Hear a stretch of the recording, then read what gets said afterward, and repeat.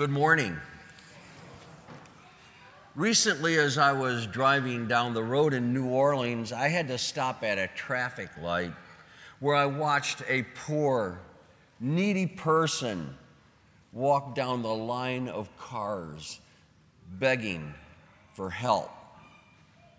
A very common experience in New Orleans in different places. Much like the beggar on the side of the road, which he is nothing in the eyes of the world, we too must be willing to be last in the eyes of the world in hopes of becoming first in the eyes of Jesus Christ. In today's gospel, Jesus said, "How hard it is for those who have wealth to enter into the kingdom of God. It is easier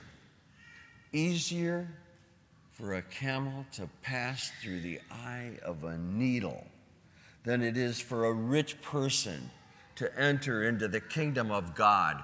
Jesus Christ was not saying that for those who have wealth it's impossible to get to heaven, but for them they must remain very close to God because they will have to endure many more trials, many more temptations, many more distractions than those who are concerned only with what they will get to eat today. As we approach the Blessed Sacrament this morning, count your blessings. Count all the blessings that God has given you in your life. And in your prayer, always remember to include the poor and the needy and the homeless people of this world.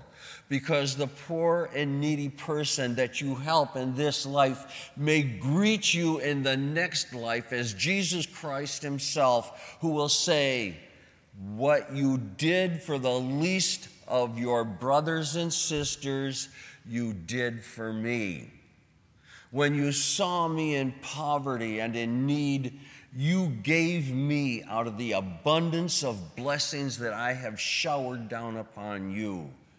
So now receive the kingdom that was prepared for you since the creation of time." A great way to help our brothers and sisters who are needy is by contributing through the Rice Bowl campaign. Consider taking a Rice Bowl box, which are back on the table in the back of the church. Take it home with you. And during Lent, put your spare change in it, just your spare change, or any offering that you feel that you need to give to the Rice Bowl campaign. When you give in this manner, you will be contributing to helping millions of needy, starving people around the world.